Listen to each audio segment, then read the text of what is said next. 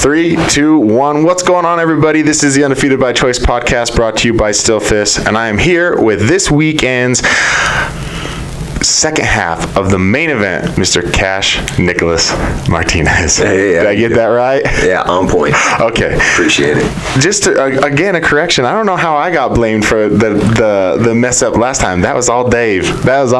I promise. I did not tell him to give you. I don't even know what name he gave you, but it wasn't Cash. So Dave, if you're watching this, give this man his correct nickname. No, it was just a mix-up, and I get butthurt.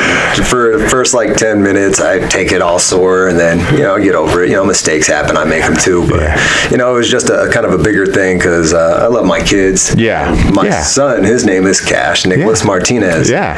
And, when I tell them, that's the name they're going to call, hearing it on the microphone in the stadium and everything, it just lights him up. Yeah. So when it didn't quite happen, he's still cool. Going to be 5 next month. Yeah. Well, I can't make any promises, but I'm telling you right now, I have nothing to do with it. And if Dave messes it up, you get to fight him in the cage next time. Oh, no. No, not gonna happen. No, that sounds like a setup. Okay, no, we won't do that. But, maybe coming out and being mad was a good thing because you went out and won the fight. So maybe that little bit of extra anger was a good thing for you because you went out and won that fight in the first round. It was a beautiful win. Thank you.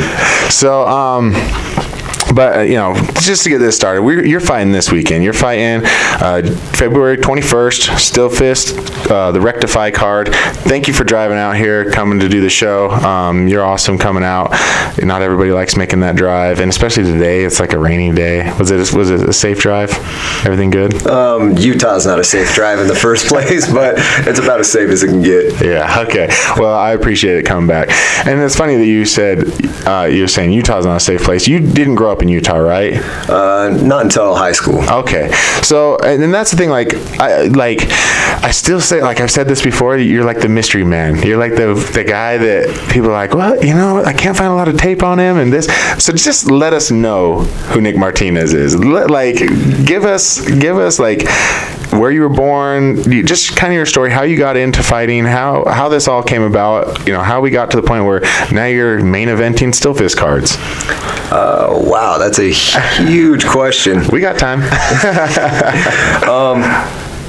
I think to say who's Nick Martinez, I'm not even 100% sure who I am all the time. Sometimes I'm the dad. Mm-hmm. Sometimes I'm the businessman going to work every day, working 50 hours a week. Sometimes I'm Nick Martinez, the fighter. Sometimes I'm Nick Martinez, the husband. I mean, there's a lot of different dynamics to who I am.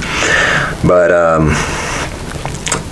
to kind of sum it all up, whatever I do, I wake up and I try to be the best at all of it. My family before anything. It doesn't matter what job I have or what fight I have coming up. I want to make sure my family feels loved and appreciated because that's my number one goal in life. Absolutely.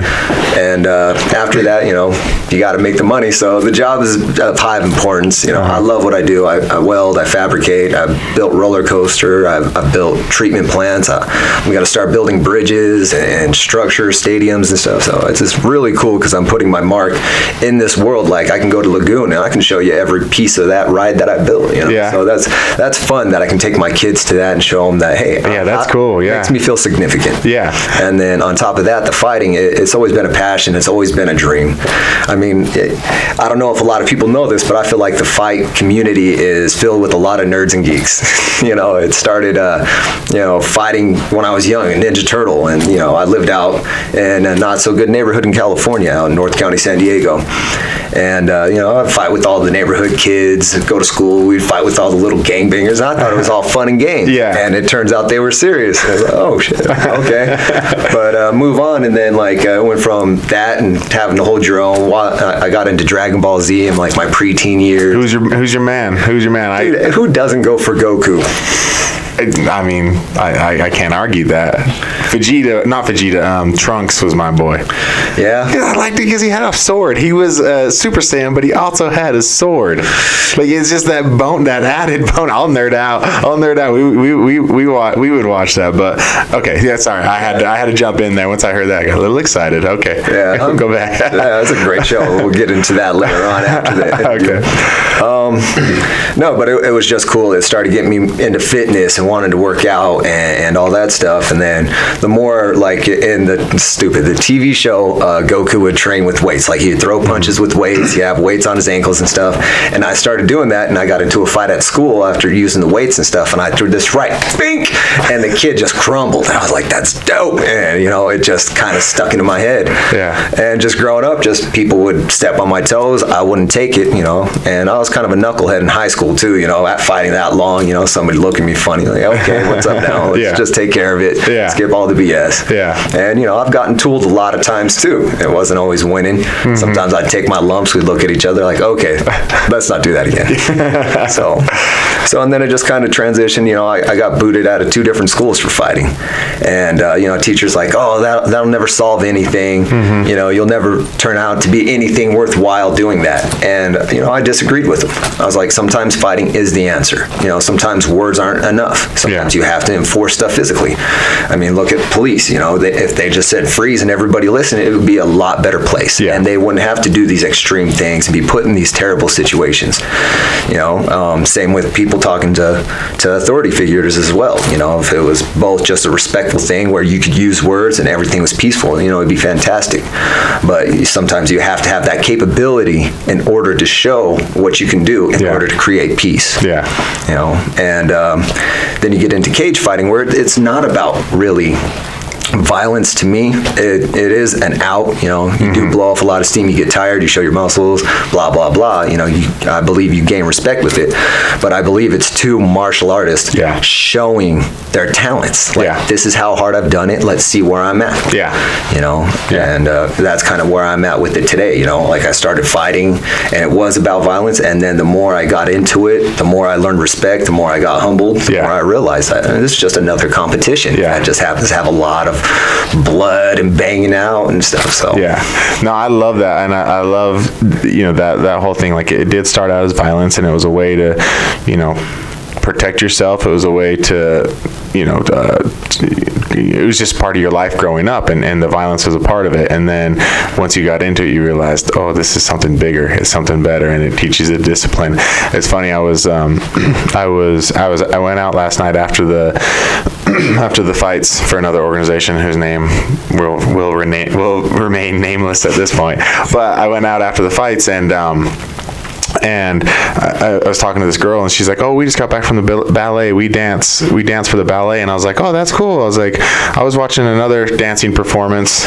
It was fighting, and she 100% agreed with me. She was like, oh yeah, that's so awesome. She's like, and I've described fighting as a dance so many times.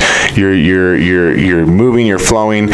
Sometimes one person takes charge, the other time the other person takes charge. You're both battling for position, and it is absolutely like I'm always like, this is martial arts. This isn't art. This is dancing. This is art. You're painting a picture with your skills, and so to look at it more than violence, because if you just glance at it, it's 2 people throwing punches and kicks and elbows and all that.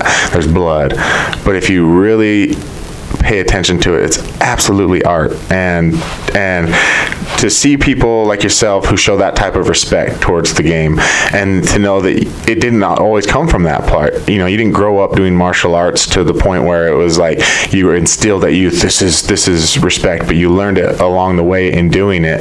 That's awesome.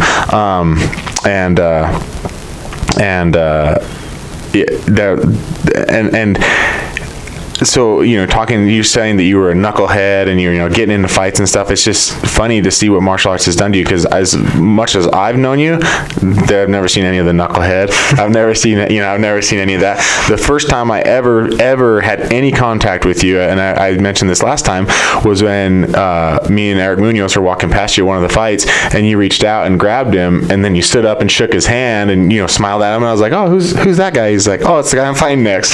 And I was like, what? And I was like, I'm like, do you know him? And he's like, no, not really. And I was like, wow, I was super impressed with that. I was like, because, you just see so many people who have to be mad and they have to be angry and they have to go in, and you just, at this time you're like, no, we're going to fight, but it's good to meet you, or whatever, you did your thing. And I was like, it was super respectful. So I'm glad to see that knucklehead is gone. You're just a good, respectful guy now that I can appreciate that. Has that, what is that like in your life, knowing how you grew up, knowing how you were tested, and then knowing how you can control that now, and you're a respectful guy, you're respected in the MMA community. How does that feel? A lot of times I don't feel worthy. A lot of times I feel like there are so many great guys out there. Like, just as much respect as I put out there, I see it back just as much, if not more. So it makes me want to be more humble. I want to help out other people. I want to be a good person. I want to contribute. I want to see great things happen with this, because it is such a great thing. It brings a lot of people together for kind of a off thing, but I mean, it's a fantastic thing that these many people can come together and we can get along. It gets wild for a little bit. It's like, okay, and then it's back to like, hey, let me help you open up your door. Your arm seems a little jacked. You know?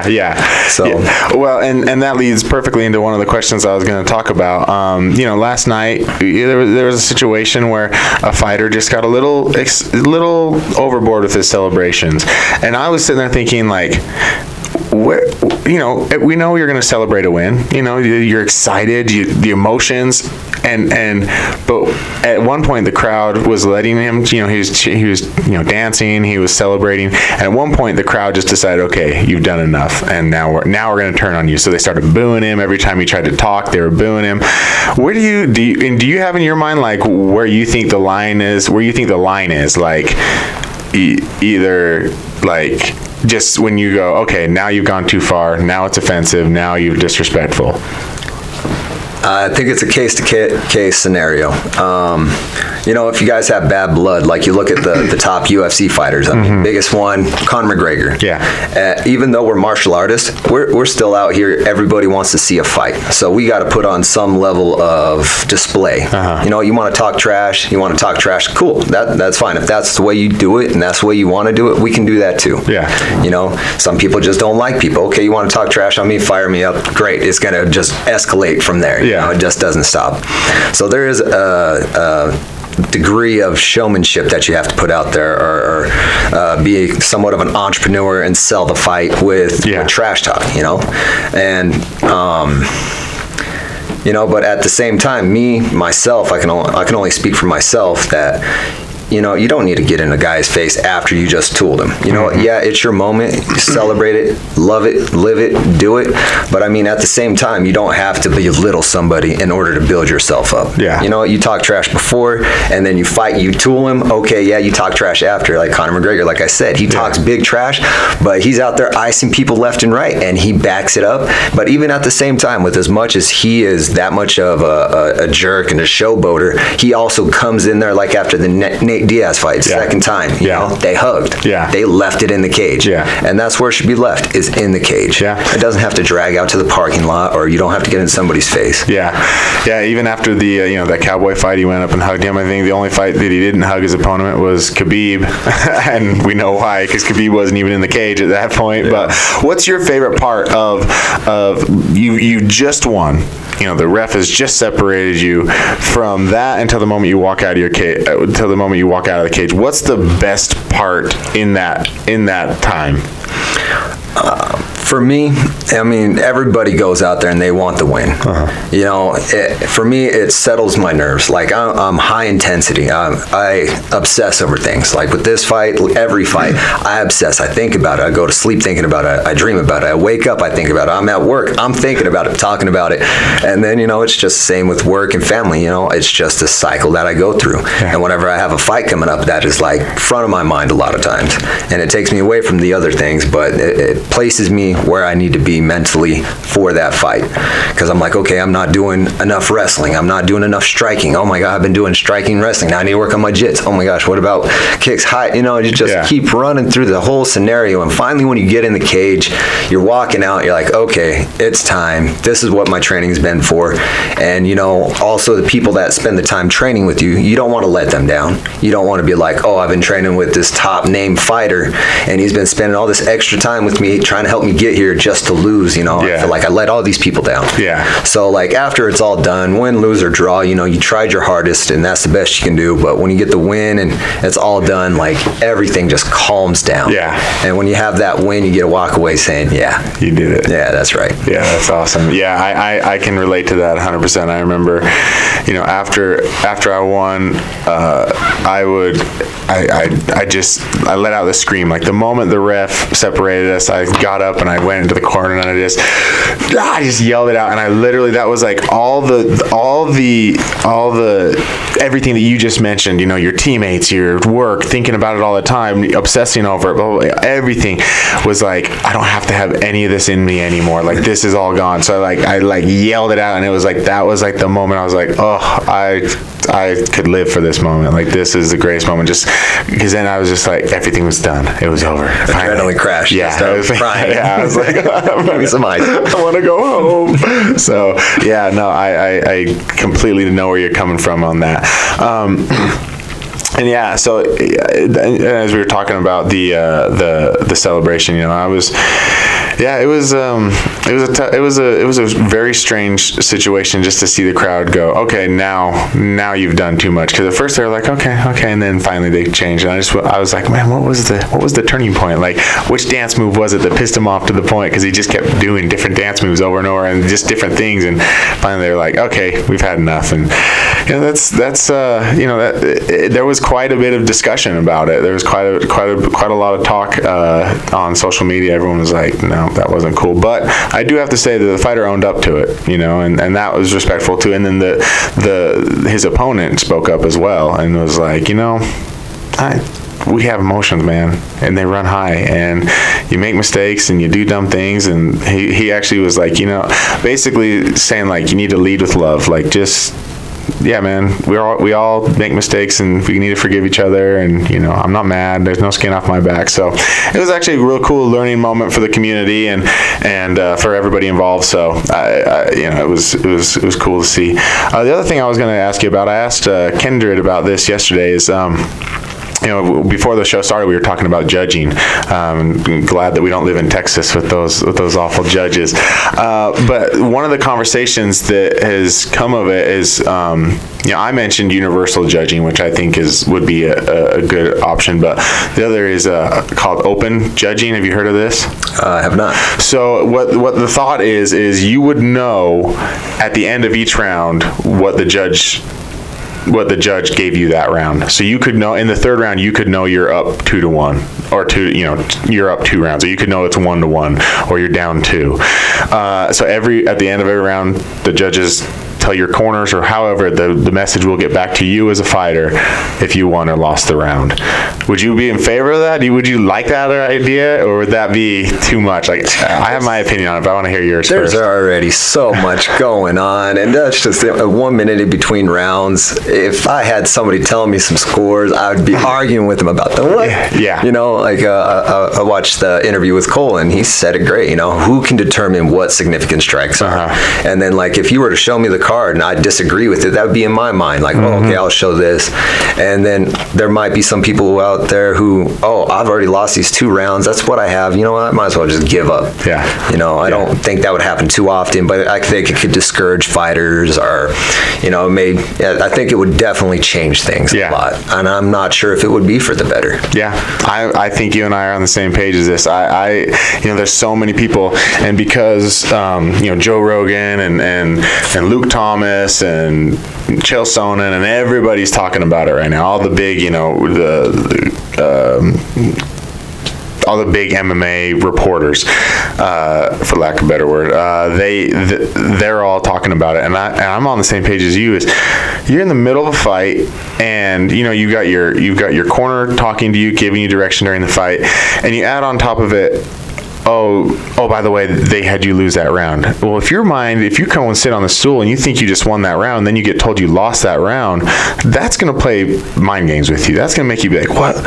what could I do? What more could I do? I just, I feel like I was tuning him up, and then they gave it to him, and screw this, I'm at it. Yeah, and exactly, you're going into the last round, and what's it going to do to game plans? You might have a game plan. Your game plan might be to do something in the third round, but now you're down 2 rounds, so you got to abandon game plan and just try to knock him out, because that if it goes to the judges, you're going to lose this fight. And so you've got to go in and you've got to knock this guy out, but maybe sticking with your original game plan was what was going to make you win the fight. Like, maybe, and there's so many variables that I'm on the same page as you, man. And I was talking to Kendrick, and he liked it. He's like, I think that's a good idea. And I've been thinking about it all week, and the more I think about it, the more I'm like, I don't think that's a good idea. I don't think that's the solution. My thought is universal judging. I think that we could definitely make that happen. There's maybe multiple judges watching from all over the place. Not all of them are cage sides, up against the cage. Joe Rogan's like, there should be like 10 judges, which would be cool. I mean, it's job security for a lot of people. There's a lot of people who need jobs, a lot of former fighters who need jobs. So that'd be a cool thing. But even if you didn't have that, being able to watch it from a distance or see it from a different angle and have a set of judges that you trust and respect, and that come from a martial arts background rather than a boxing background. Because there's times that like in that Dominic Reyes fight, if you say, okay, let's say like you're a power puncher and you are fighting someone who just throws a lot of volume. Your power punches are way more significant than him just throwing volume on you, like a Nick or Nate Diaz, just constant flow of punches. A lot of their punches are not hurting, but they're scoring points like crazy with a boxing judge. Mm-hmm. That's not MMA. That's not what we're doing. So yeah, I just went off on that tangent. No, because I agree, like maybe open judging isn't the answer. Maybe parts of it that we can take and make a hybrid, because I think maybe judging does need to be looked at a little bit different, because we picked up, as MMA, we didn't really have any structure. And then they picked up the boxing 10-point system, so they had to pick 10-9, 10-7, whatever, and they have regulations. Maybe some places only let you go as low as 7, some have to score at 8, but there's all kinds of different with that. But we picked it up as MMA. We picked it up from boxing, and we kind of kept those guidelines. But as MMA, the sport's still fairly new. Yeah. You really look at it. I mean, when did the first UFC come out? Like 92 or something. Yeah, I was young. I know that. Yeah, it was VHS tape. Yes, it was. So it's still really new. If you look at like how long football, soccer, a lot of other sports have been out, they've had a long time to structure it and figure it out. Yeah. And we're still, I think, becoming more and more structured, more efficient, figuring things out. So I do feel like maybe they do need to find their own little changes, just like the weight classes. Big problem with it is people with weight cuts, and you see a lot of people coming in half dead. And I think that's one of the most dangerous things for fighters, is coming in, because when you get hit and you don't have enough fluid in your body from the day before from draining it, it rocks you completely different. Yeah. You're a different fighter. You're getting hurt more. Your kidneys, your liver, it can't take as much damage. So, you're not getting the best fighter that you could have in that cage. And, they say you can't have performance enhancement drugs. Yeah, that's great. I agree with that. You want to take those out, that's fine, but then you're going to let people diminish their bodies in order to get into the cage, so you'll let them go to the other side of the spectrum. But you can't enhance your body, and as a matter of fact, you probably are most likely going to decrease all of your motor functions, because you drained yourself of everything. That's a funny point. Like, not only are they taking away the enhancements, but they're really taking away what you naturally have. Here's your disability. Because these weight classes. I think like every 10 pounds is I think that's great. I think anything within 10 pounds is great, and you don't have to be crazy if they, you can. That's what I do like about local promotions is there's a lot more catch weights. There's a lot more. Well, you think you can make this weight? You think you can make this weight? Okay, good. So I feel like with the local promotions, you get a lot better and a lot less people really putting themselves in the danger. But the problem is they do that and then they get the chance to go to the big show where they're not getting a catch weight from most likely. Yeah, no. And then their first fight or first couple fights, they're drained. Because now they have to make it. Now they're like, I've been winning at 165, but now I got to get down to 155 because there's not, I can't go to 170, and so now you have to drop all that, and it's isn't that crazy? Dangerous. Isn't that crazy that just like it's like 125, 35, 45, 55, and then it's 15 pounds to 170, and then 15 pounds to 185, and then it's 20 pounds to 205. Yeah. Like, why is it such a big jump? Where did they like? Okay, we're gonna pick up all this judging cards, but hey, these weight classes. I got a better idea. Yeah. Let's make a ski wampus. Yeah. And throw it all over the place. And that's what's and to that point, that's what's crazy to me is that they do that, and everyone loves to see a knockout. Well, you're going to see the knockout at a 165. You'd see a knockout at a 190. You'd see the knockouts in these heavyweights, and everyone complains that there's no knockouts in 125, 135, 145, 155. And then the ones the weights that would actually give people what they really want to see, they don't even exist. So now you have less chances to see what you really want to see, and you just get it's dangerous. It's dangerous when you have someone who I feel it's real dangerous. You have someone who walks around naturally at 170 and they go, okay, I'm going to fight at 170, and then they're fighting someone who actually walks around at 210. Yeah, and I heard this somewhere else. It's like you got your 170 champion, and then they weigh into the scale that day and they're like 195. How are you a 170 champion when you're weighing 195? Yeah. I get it. You sacrificed to get there. Yeah. But do you feel true about that? Yeah. And I think if they did more weight classes, I think you would see more talent, because how many people would cut weight to fight out of thing, these phenomenal fighters, but because they were so fatigued that they did bad and they just pulled out, or somebody thought bad of them, and then they just kind of like, no, this isn't for me. We could have had so many more talents out there, and so many more options, like 180, 190, 200. You do that, I think that'd be great. Yeah. And with that too,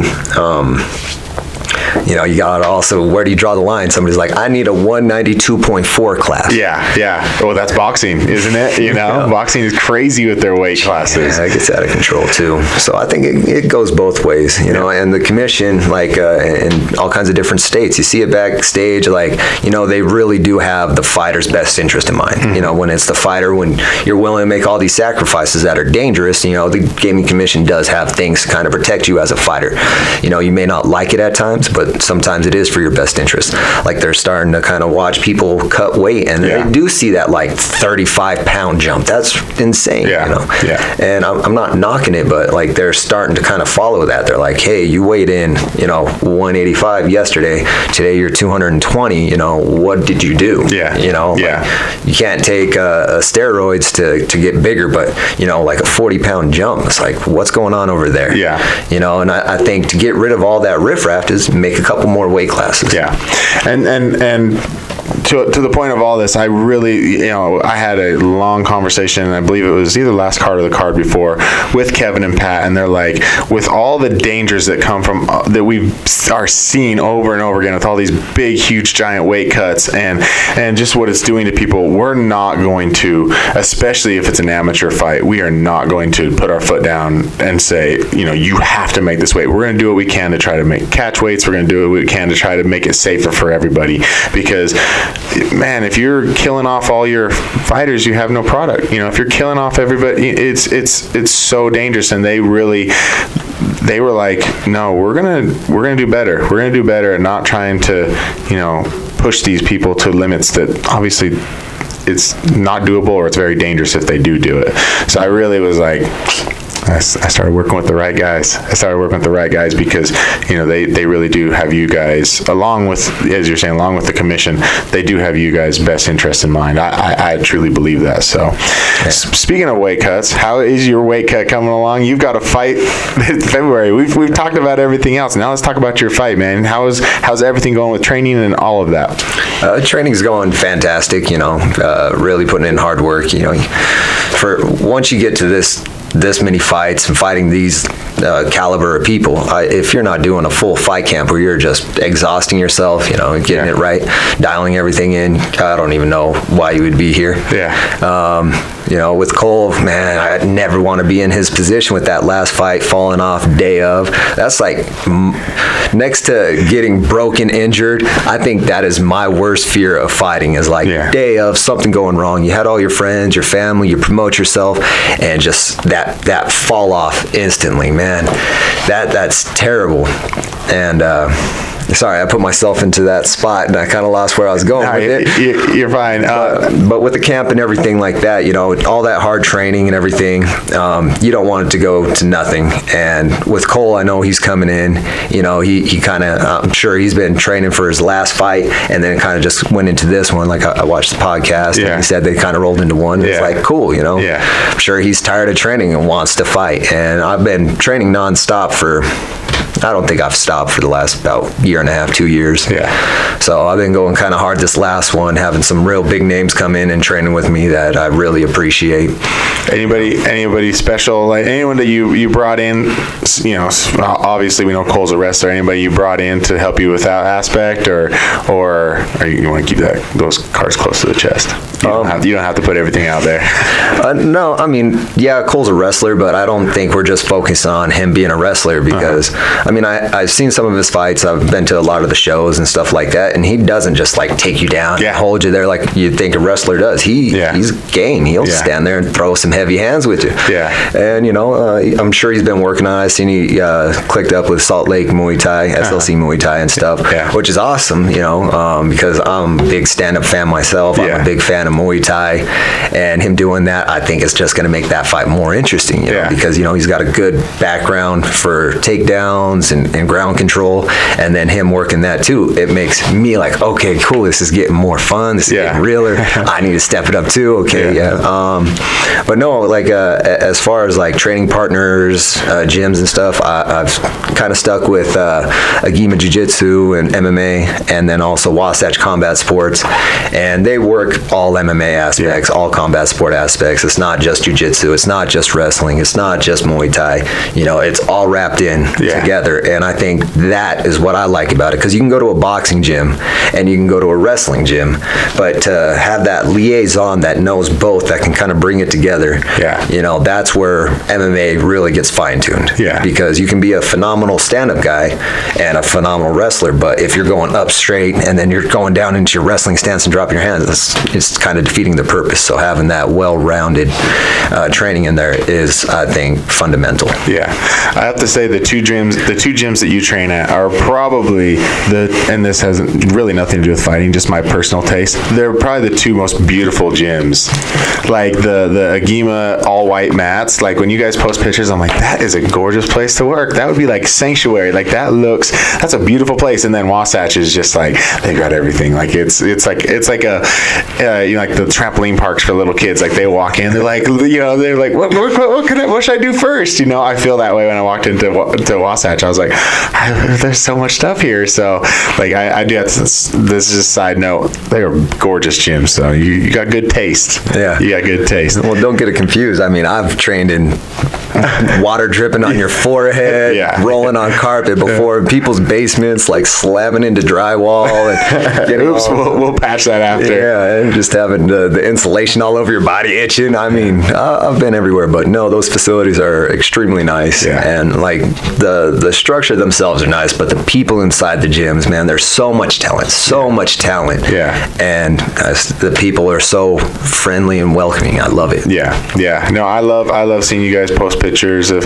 your little one out on the mat, and you know, I love family friendly places. That's why I stick with Team Link. My daughter can run out there and they're little kids just run running around wild. Everyone's doing jiu-jitsu and kids are just running around them, and I'm like, and there's no one, waving their finger at them. That's nice. That's nice to be able to, like you said, sometimes sometimes you're a dad, sometimes you're a worker, sometimes you're this, but it is nice when you get to kind of bring those things together. Absolutely. You get to be a dad, and you get to train. You get to do what you love to try to support that family. So that's really nice. So do you feel, especially with this fight in particular, I mean, your 2 fights leading up to this one were basically wrestlers who like to stand and bang. So do you feel like this is just a continuation of what you've been working on for the past fights coming up? Does Cole pose any real different threats than what you had in the 2 fights leading up to this? I mean, there's a lot of similarities, like you said, like Eric and Hayden both had wrestling backgrounds, but I mean, there's no 2 fighters the same. There's no 2 fights exactly the same. I could be training for Eric, and I can't apply that to Cole's fight. It's just he's his own person. He has his strengths, his weaknesses, and I really don't know because he's kind of hard to find tape on and stuff like that too. I looked for a little bit, couldn't find it. Like, okay, cool, we'll just figure it out as we go. Yeah. But no, like I said, I'll sit there and I'll obsess over it. I'll feel like, I'll be doing a lot of striking. Oh, God, I got to work on my jiu-jitsu. I'm going to forget every move I've ever learned. And I always train like the fight's going to last for 2 hours. It's kind of crazy. It gets inside my head, and I just keep going and going. And, and it's a great energy. People are like, okay, he wants to do it. And they see that, and they come with it, and they show me things. And I do get that comfort of feeling very comfortable being well-rounded. Yeah. Does, right when you said well-rounded, I lost my train of thought. I don't know why that threw me off. Wrestler background? Do you think that's going to play? I've been training. Well, yeah. Fighters have been similar. Yeah. You were talking about watching tape and stuff. Is that something that you do often? Like, if you have the opportunity, are you watching? Because a lot of fighters, especially on the local scene, are like, no, I don't watch tape. Is that something that you do? If I can catch a tape, I will. But I don't ever bank on that tape giving me all of their secrets, because whatever you're watching is a past them. Yeah. Like, if you watch tape on me from just even my last fight, I'm a completely different fighter already. I see the same tape. You see those flaws, so do I. We're all working on it. If you're focusing on that, cool, because so did I. It's not going to happen, so watch out. So, like, the tape, I feel like could be beneficial, but I don't ever just put all my cards on the table with that one.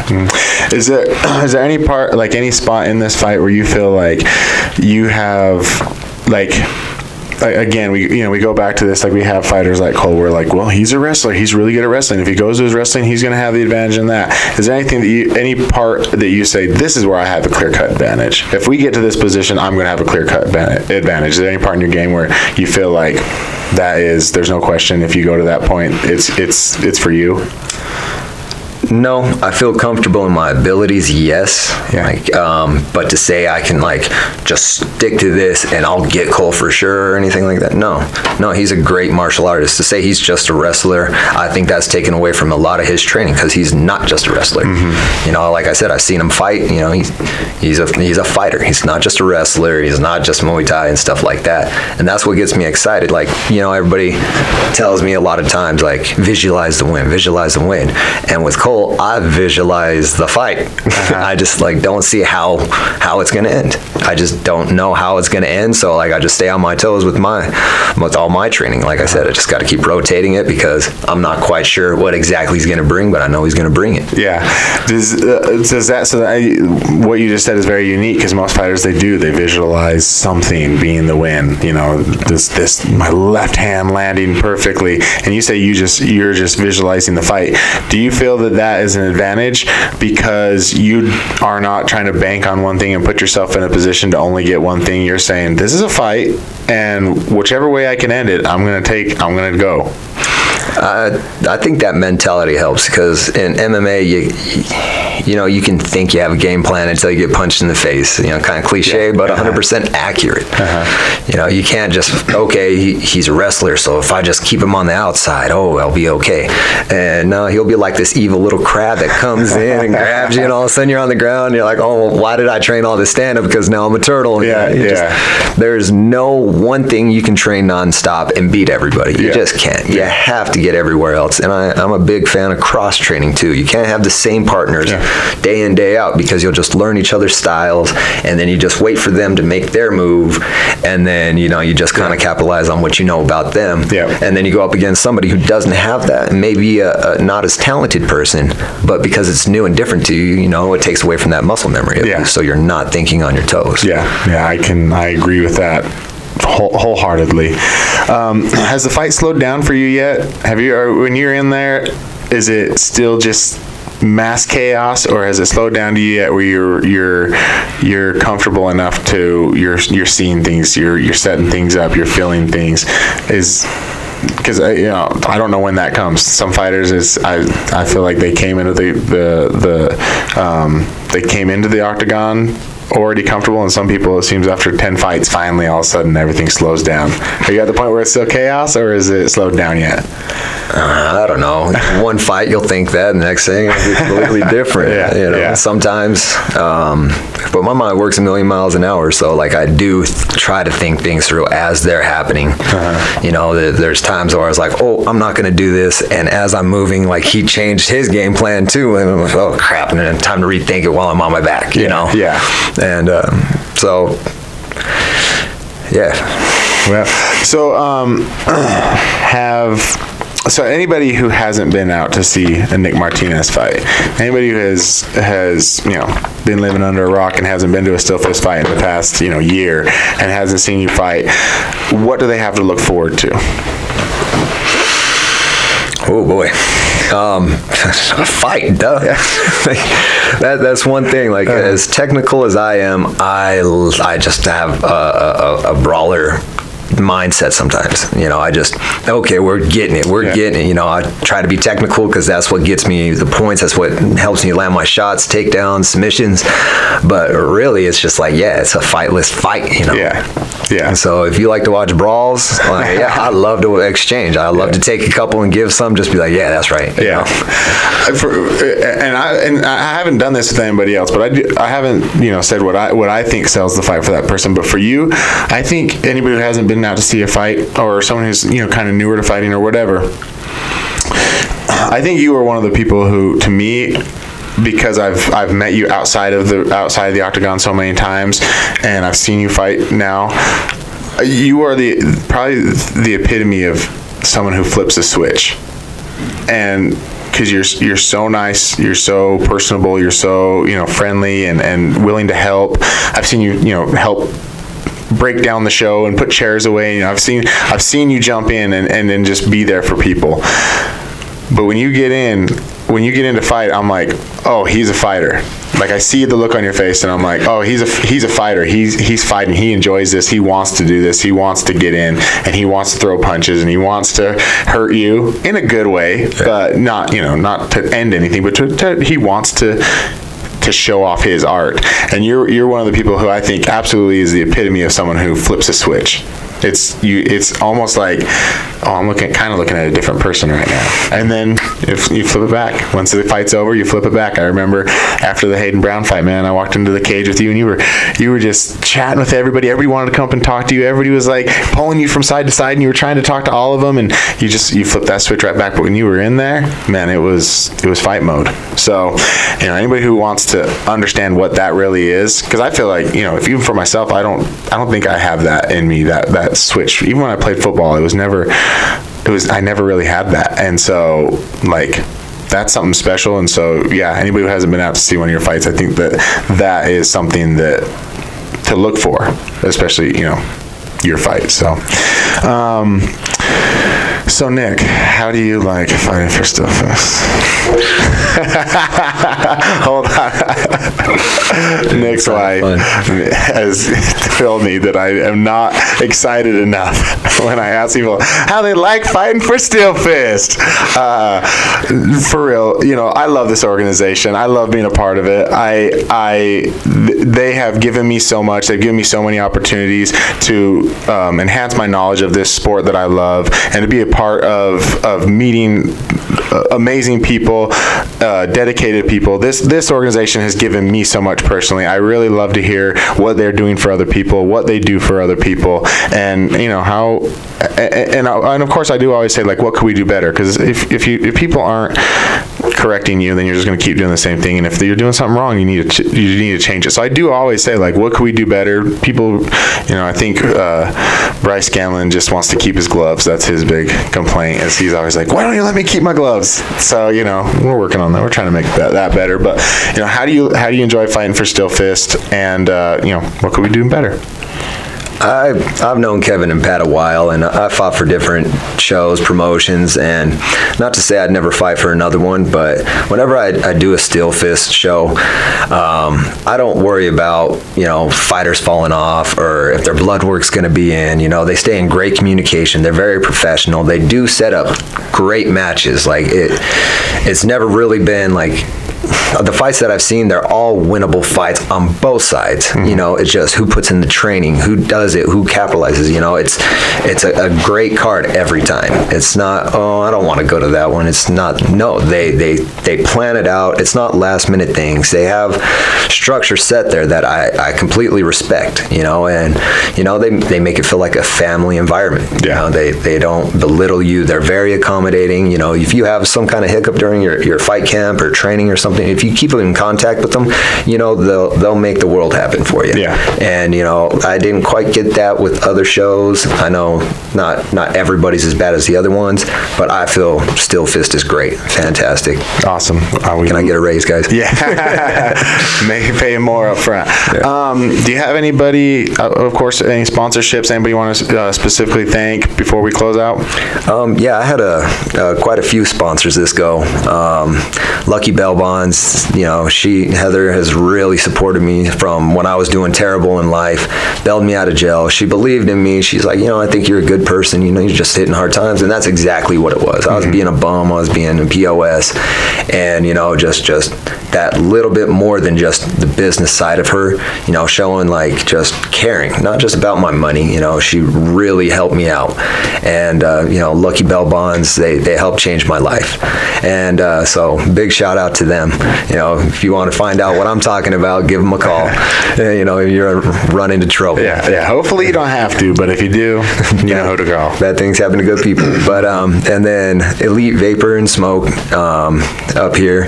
Ryan's a great guy. And then Hard Luck Tattoo down in Spanish Fork. Nate and JD, they're awesome artists. When I say that, not only are they tattoo artists, but they also have a band, Knee Deep. After our fight's on the 21st, they're going to be there. And the day after, I walk out to Head PE, walk on by, and they're actually headlining with those guys. And so I'm going to be hanging out with all of them the day after. That's awesome. So that's cool. Yeah. So that's going to be a dope show.